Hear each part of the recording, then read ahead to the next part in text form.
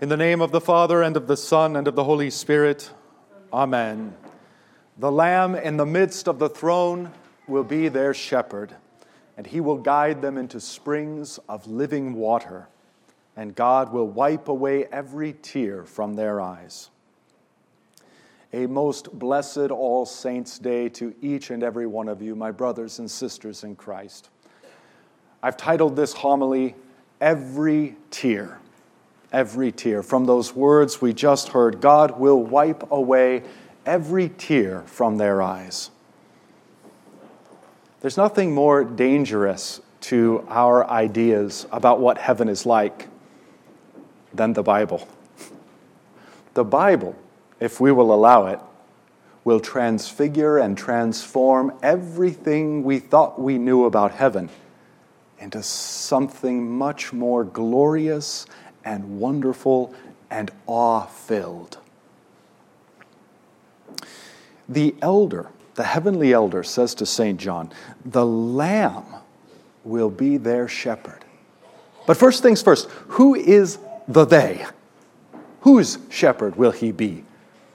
These are the ones coming out of the great tribulation. They have washed their robes and made them white in the blood of the Lamb.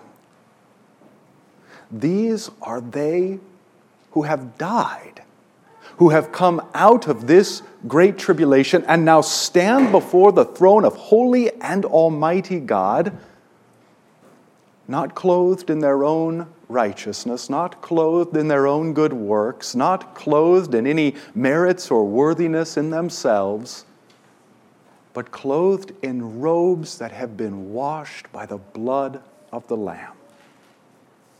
Which means that every heavenly saint was once an earthly sinner.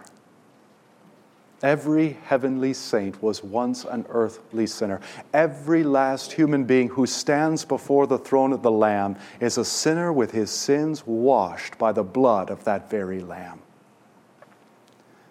How strange the language and imagery of heaven. The heavenly elder says to St. John, the Lamb will be their shepherd. But of course, we know that it is this very same shepherd who, for our sakes, became the Lamb of God, upon whom God graciously lays all our sins, all our sorrows, all our iniquities. When your heart condemns you, when your conscience chastens you, those sins that are brought to your mind, see them not as yours, but as Christ, the Lamb of God, who takes away the sin of the world. The shepherd becomes the lamb, and here in Revelation, in the heavenly vision, the lamb once more becomes the shepherd. And if you turn shepherd into Latin and Latin into English, you see that our Lord Jesus himself is our good pastor. Our good pastor. How wonderful it is to think of our loved ones who have died in the Lord, in heaven, safe, safer than they would ever be here with us, comforted, with much more comfort than we with our arms could ever give them here on earth, comforted by Jesus himself, our good pastor, loved by him, by all the saints, an entire family of God, by angels and archangels, indeed, as we say, all the company of heaven, surrounding this good shepherd, this good pastor. The Lamb will be their shepherd. And very often, when we think of heaven, we think of it as if it were some kind of static picture or painting. All the business and action is happening down here, while up in heaven it's still and finalized and maybe a little bit boring. Just about the opposite is true. In heaven, everything is so much more concrete and real and genuine, and we are so much more ourselves, cleansed by Jesus and with our Lord Jesus, that by contrast, this life and this earth look like a bad dream. This life and this earth look like delusion and a fever dream, an unreality. There in heaven, the Good Shepherd takes our loved ones and we who join them, and he leads them to the source of living water, to the springs of living water. Now, this isn't something we usually think of. Heaven is a place that's dynamic, filled with action. The Good Shepherd is leading his sheep to living water, and there all the sheep are drinking freely of the water of life.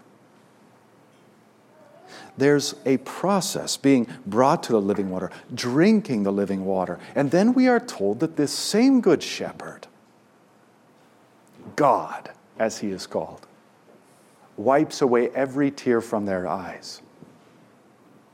From whose eyes? Those who are coming out of the Great Tribulation, those who are dying. And the picture given to us by the language is that this is a continual ingathering, that every single day saints of God on earth are coming out of the Great Tribulation and joining that great congregation in heaven that surrounds the Lamb. And there, the Lamb, our Lord God, is wiping away every tear from their eyes. Wait a minute. Tears in heaven? Apparently so. That's precisely what the Bible here teaches. Why on earth would we have tears in heaven? It's speculative, to be sure. Would it be because of sins that we have done? Maybe because of the realization that we hurt others much more deeply and more profoundly than we ever knew? Possibly. But if so, following shortly thereafter the absolution, the forgiveness of our sins spoken by the Good Shepherd himself, and the wiping away of every tear that flows from our eyes. Not only forgiveness, but healing. Might there also be tears on account of the sins that others have done against us or against those whom we love? God does not simply dismiss this as unimportant, nor is there some sort of transcendent, heavenly, get over it. Our Lord Jesus is a tender and compassionate pastor, a good shepherd, who hears our sorrows, comforts us with his word, and wipes our tears away, healing us in this way also. Might we also even find occasion in heaven to weep for the great darkness and delusion, the great lies and sorrows of this life that we endured, that so many who we love endured, that so many continue to endure, even once when we are in heaven? Absolutely. But there too, God, our Lord Jesus, will wipe away every tear from our eyes.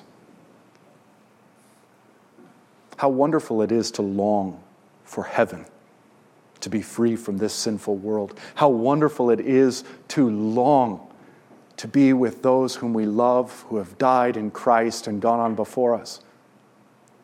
But how much more wonderful it is, how much more do we long to simply be with Jesus himself. He is the heart of heaven and the heaven of heaven. In fact, I'd even go so far as to say if you were in hell but Jesus was with you, you'd very much still be in heaven. Wherever he is, there heaven is. How we long and desire to be with him. I've got a quote from C.S. Lewis I want to share with you. It's a little bit long, but it's worth it. He says, "Creatures are not born with desires unless satisfaction for those desires exists. A baby feels hunger. Well, there is such a thing as food. A duckling wants to swim. Well, there is such a thing as water. Men feel sexual desire. Well, there is such a thing as sex. If I find in myself a desire which no experience in this world can satisfy, the most probable explanation is that I was made for another world. If none of my earthly pleasures satisfy it, That does not prove that the universe is a fraud. Probably earthly pleasures were never meant to satisfy it, but only to arouse it, to suggest the real thing. If that is so, I must take care, on the one hand, never to despise or be unthankful for these earthly blessings, and on the other, never to mistake them for something else, of which they are only a kind of copy or echo or mirage. I must keep alive in myself the desire for my true country, which I shall not find till after death. I must never let it get snowed under or turned aside. I must make it the main object of life to press on to that other country and to help others do the same. We long for healing, for fulfillment, and for satisfaction, the likes of which this world, as wonderful as it may be, cannot give. But our Lord Jesus promises to lead us to those living waters, to wipe every tear away from our eyes, and we shall be healed, satisfied, at home at last. It's a strange fact, but we die as unfinished projects. We even sense this sometimes when there is one who is taken from us far too young and we think, that couldn't have been it. But the truth is, no matter how old we are, there's never a point at which you say, okay, I finally made it. That's all the work God has to do in me. I'm ready to go. No, we die, each one of us, as unfinished projects. In the language of Hebrews, we die as those having not yet received the fullness of the promise.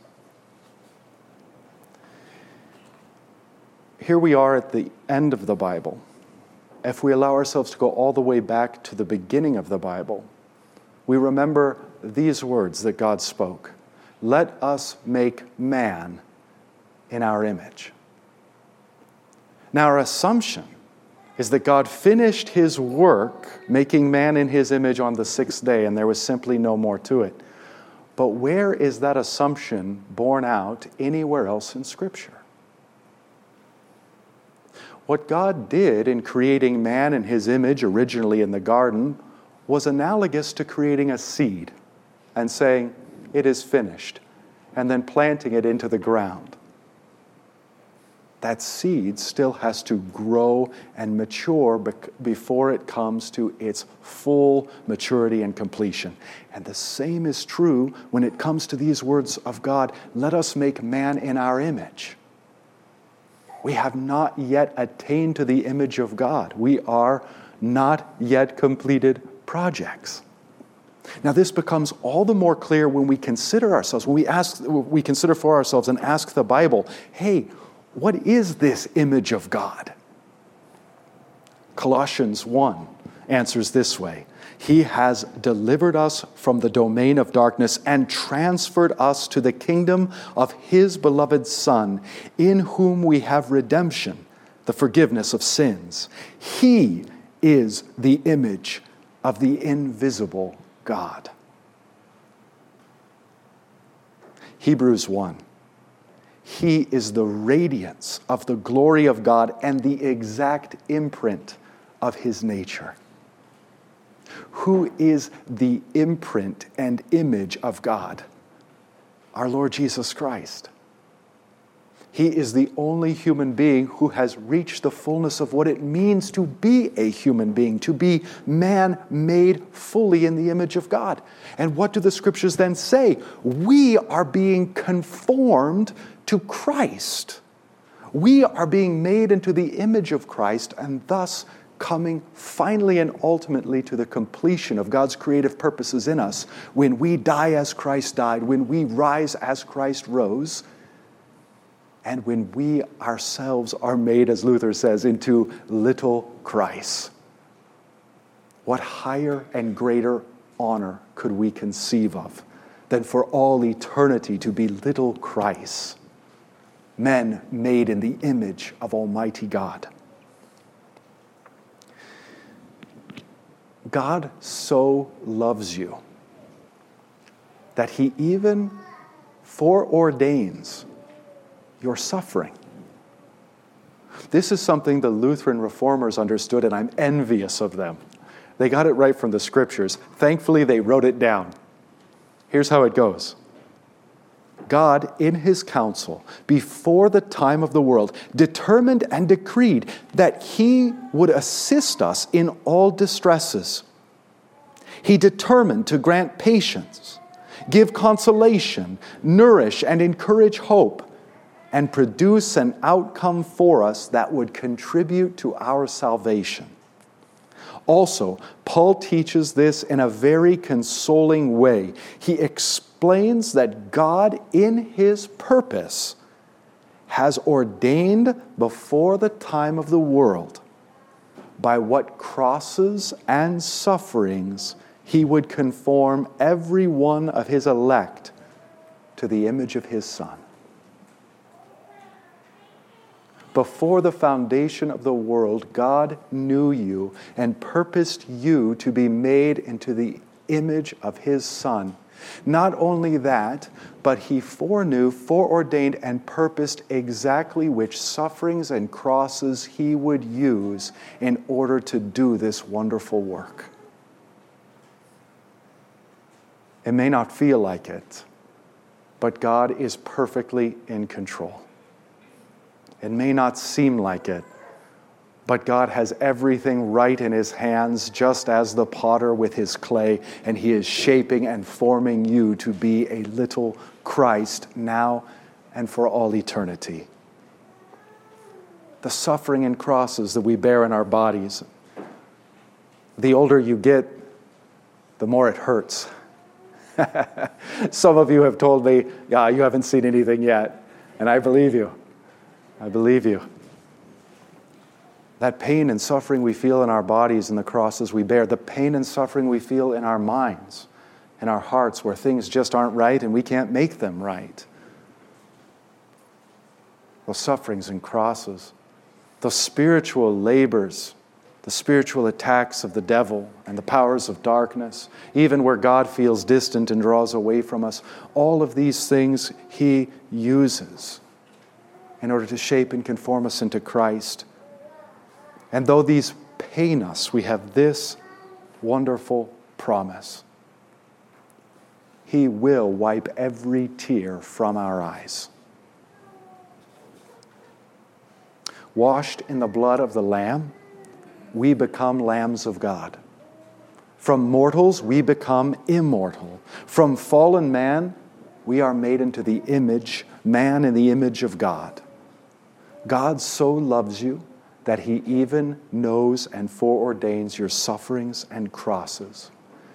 And perhaps in those moments where you think to yourself, there are people that I can't fix. There are situations that I just can't change.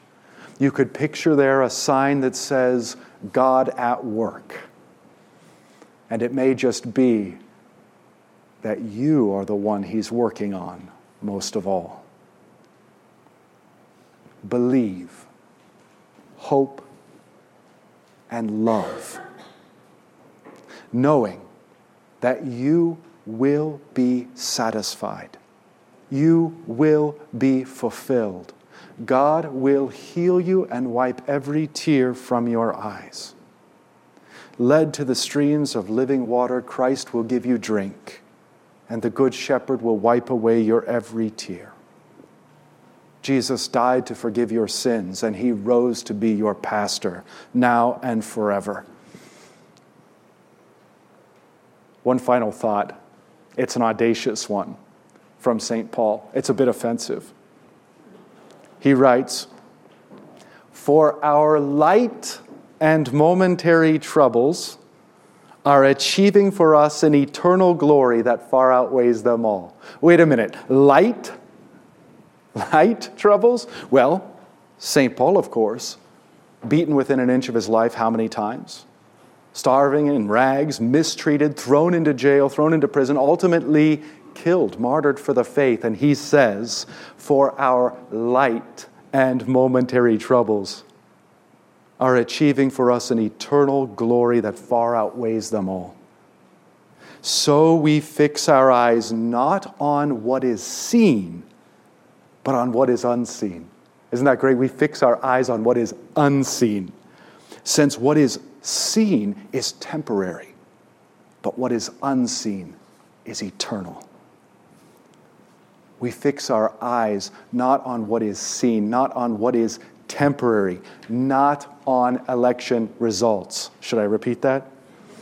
Not on the stock market, not on the weakness of our own flesh and our failings, not on the perishing of our bodies, not on the grave and the supposed finality of death. We fix our eyes on Jesus, on what is eternal. He is our true King. His gifts are our true riches. Though our outer flesh is indeed perishing, it is He who renews the inner man in us day by day. And never forget, we win. Because of Jesus, we win. He undoes death. He laughs at its claim to being final. No, He bursts forth on Easter morning. He destroys death by His death and rises to conquer death forever. This Lamb of God who takes away our sins is also the shepherd who wipes away our tears. May God bless you all richly this All Saints' Day. In the name of the Father, and of the Son, and of the Holy Spirit. Amen.